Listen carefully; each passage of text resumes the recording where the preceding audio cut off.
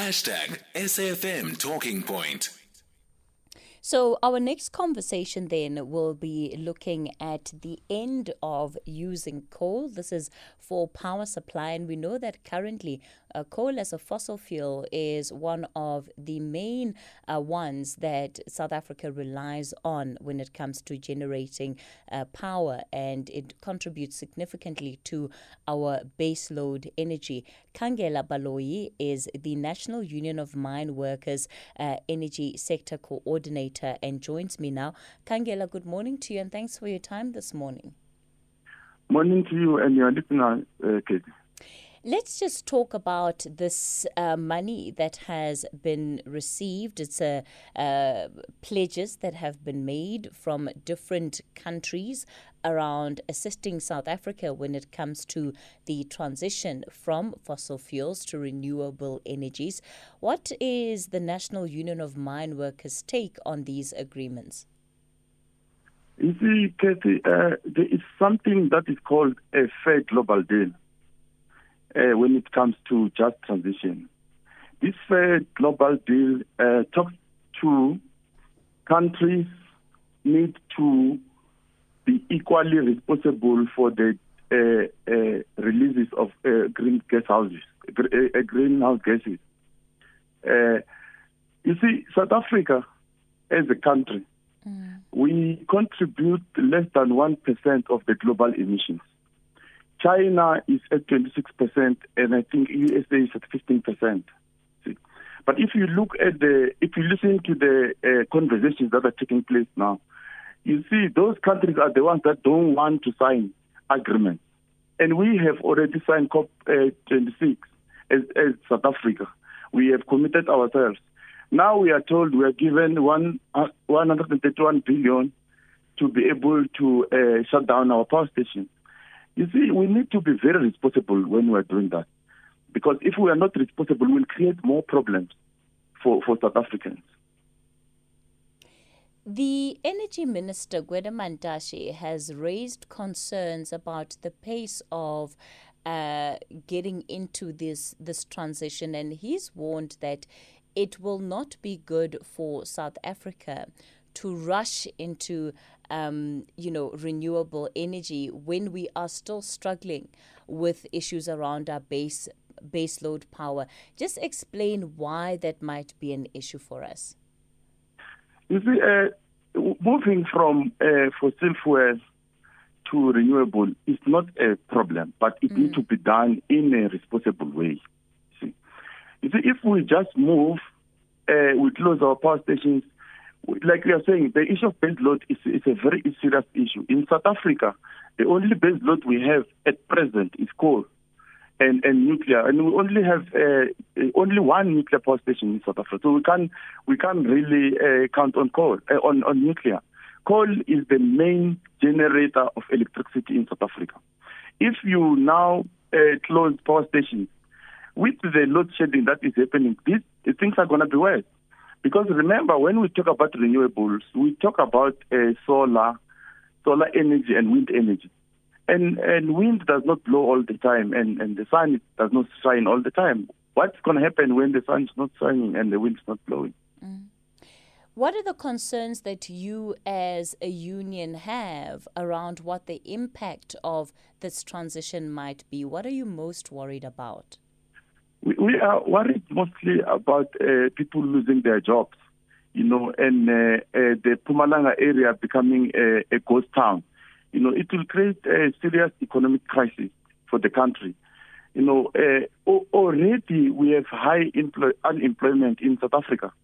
You see, so if we rush into closing these power stations, we might create more bigger problems by trying to solve a 1% contribution to the global emissions. All right, we'll continue the conversation with Khangela Baloyi, the National Union of Mine Workers Energy Sector Coordinator. They, of course, as you heard, they are worried about the impact of this transition, at least the pace of it, and what that means for jobs in South Africa. I'll take your calls on 011-714-2006 if you want to weigh in on this issue. Of course, part of what has been said is that the renewable energy space will also create a lot of jobs jobs. I'll find out from Mr. Baloyi what he makes of that, that there won't be at least complete job losses as the unions may fear. The Talking Point with Kathy Motlatlana. Weekdays, 9 a.m. till midday.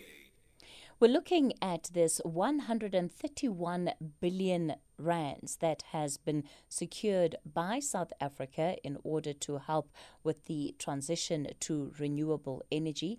And part of what has been said about it at the COP26 summit, which is currently underway, is that this money would be used to help South Africa close its coal plants ahead of schedule and therefore also begin investing in cleaner alternatives for the country. Khangela Baloyi is the NUM's Energy Sector Coordinator. We're looking at the response of the union to this announcement that was made coming out of COP26 last week. Of course, the summit is still underway, but certainly the big leaders meeting that has been concluded. Mr. Baloyi, you talked about the fears that you as a union have around the job losses that could take place, especially if the coal power stations are closed too quickly. But of course, we know that renewables themselves have been touted as a great driver of development and therefore would very much create jobs as well. No, that is not necessarily true, Kate. You see, one coal power station employs plus or minus 700 employees permanent and a lot of contractors.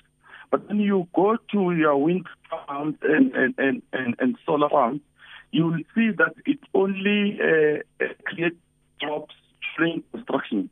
But during operation, there are very less people that are working. Mr. Baloyi, I'm going to ask you just to move around a bit for me because we're losing you on the line. So I haven't been able to hear clearly what you were saying about the concerns around job losses. One power station employs plus or minus 700 employees permanently and a lot of contractors. And when you look at the wind and solar farms, they employed a lot of people during construction. And during operation, they employed very less people. Some of them actually they operated from outside the country. So even the operators that are operating these things are not actually South African people. So what then do you think is the solution? Because either way, we are going to have to transition into renewables. I don't think it's a case of if, it's probably a case of when. But in the meantime, what do you think the solutions are? You see, South Africa has got an integrated resource plan, 2019 to 2030. It's got an NDP. It's got a national infrastructure plan as well. So we have plans, but, the problem is we are talking outside this plan. The integrated resource plan, it talks about the mixed energy, the proper mixed energy.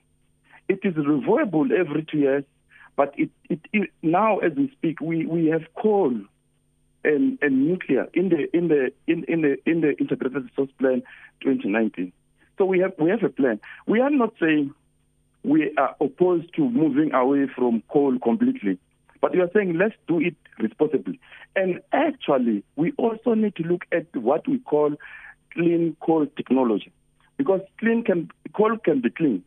There are many countries like India, China, they've got technology that can clean coal. They've got what they call carbon capture and also filtration, and remove these gases before they go to the atmosphere. Okay, let me go to Tsepo. You're calling us from Mpumalanga. Tsepo, good morning.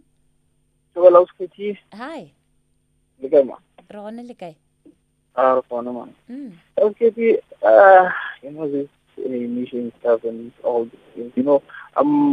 Myself, I'm a beneficiary of these coal mines and these things because we operate from a coal mine to power station. I think South Africa rushed to sign these deals. We should have waited and see what alternative we can use for us to rushing and we say we go for green energy. In South Africa, green energy doesn't even work for us, you know.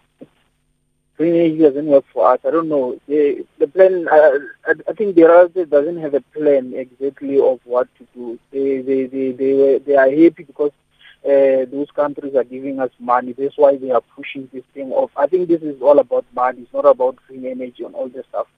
If maybe they were not giving us money, I don't think they will rush in to sign that deal because of America and all those countries didn't even sign, because I read this morning that America, China, and India had not yet signed the deal. But us as South Africa, we have signed the deal. I think it's because of the 121 billion. And then the other came and said the money is not enough. That means they're going to go again and look for more money, more credit on South Africa is already struggling, but we accept money from other countries. Eventually, we're going to pay for that money, and it's going to be hard for the generation to come. Look, you know, Tsepo, the Eskom CEO, Andre de Ruyter, has said that even Eskom itself is looking for opportunities to invest in the renewable energy space in light of this transition. So it seems to be very much the thinking of government right now, and where the direction that things are being steered in. How are they going to invest? Where are they going to get money out here? This 131 billion is the start. That's why the president has described it as a watershed moment for South Africa and the world. This is just credit. We already have credit. We are in like gangsters already, and we are still taking money from other countries. Like they don't think before maybe they do these things. These guys, they don't consult. I think they should have consulted us South Africans before they signed that deal. They should have came and consulted. Because now, you know, we are supply Eskom from the mine, and then we employ. There are a lot of people that we employ in our company. Drivers, truck drivers, operation managers. Eventually, those mines will have to close one way or the other. And how many people are going to lose their jobs? From truck drivers to mine workers to... Okay, it's going to be tough. I think it's going to be tough for us if this deal goes. I think they should have consulted us before they did what they did. All right, Tsepo, thanks for the call. Out in Mpumalanga, as you heard there, a supplier in the general supply chain when it comes to the provisions of energy, and he believes that he too, his company will be affected. Johnson, you're calling us from Centurion. Good morning. Morning, Kathy. How are you? I'm well, thank you, Johnson. Yes. Kathy, you know the problem we are faced with right now in South Africa. We have a president who's acting recklessly and is aided by the media. Now, we can't have a situation where we have a president who goes and signs such deals that are going to be so detrimental to the country. First of all, what we need to understand is that South Africa as a country, mining is one of the core sectors that contributes into the GDP of this country. There's a lot of people who are employed in a coal sector. Now, moving from coal to renewables, the assessment that needs to happen is that what impact is it going to have in the country as a whole? And to say that now we are all going to be putting energies into renewables, it's a fallacy, because there's an integrated resource plan that needs to be implemented that includes all what you call energy sources, from solar to coal to hydro and all these other sources of energy.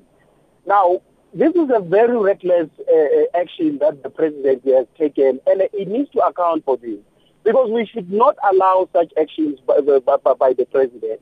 It's going to destroy our country as it is. We are suffering from load shedding because of his reckless decisions from the first day he took over as a president.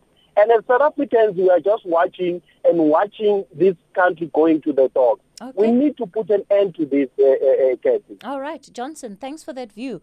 Out in Centurion, it's just after 10:30, and Musa has your latest headlines. I'll take a couple of more calls after this. SAFM 104 to 107 nationwide. Leading the conversation.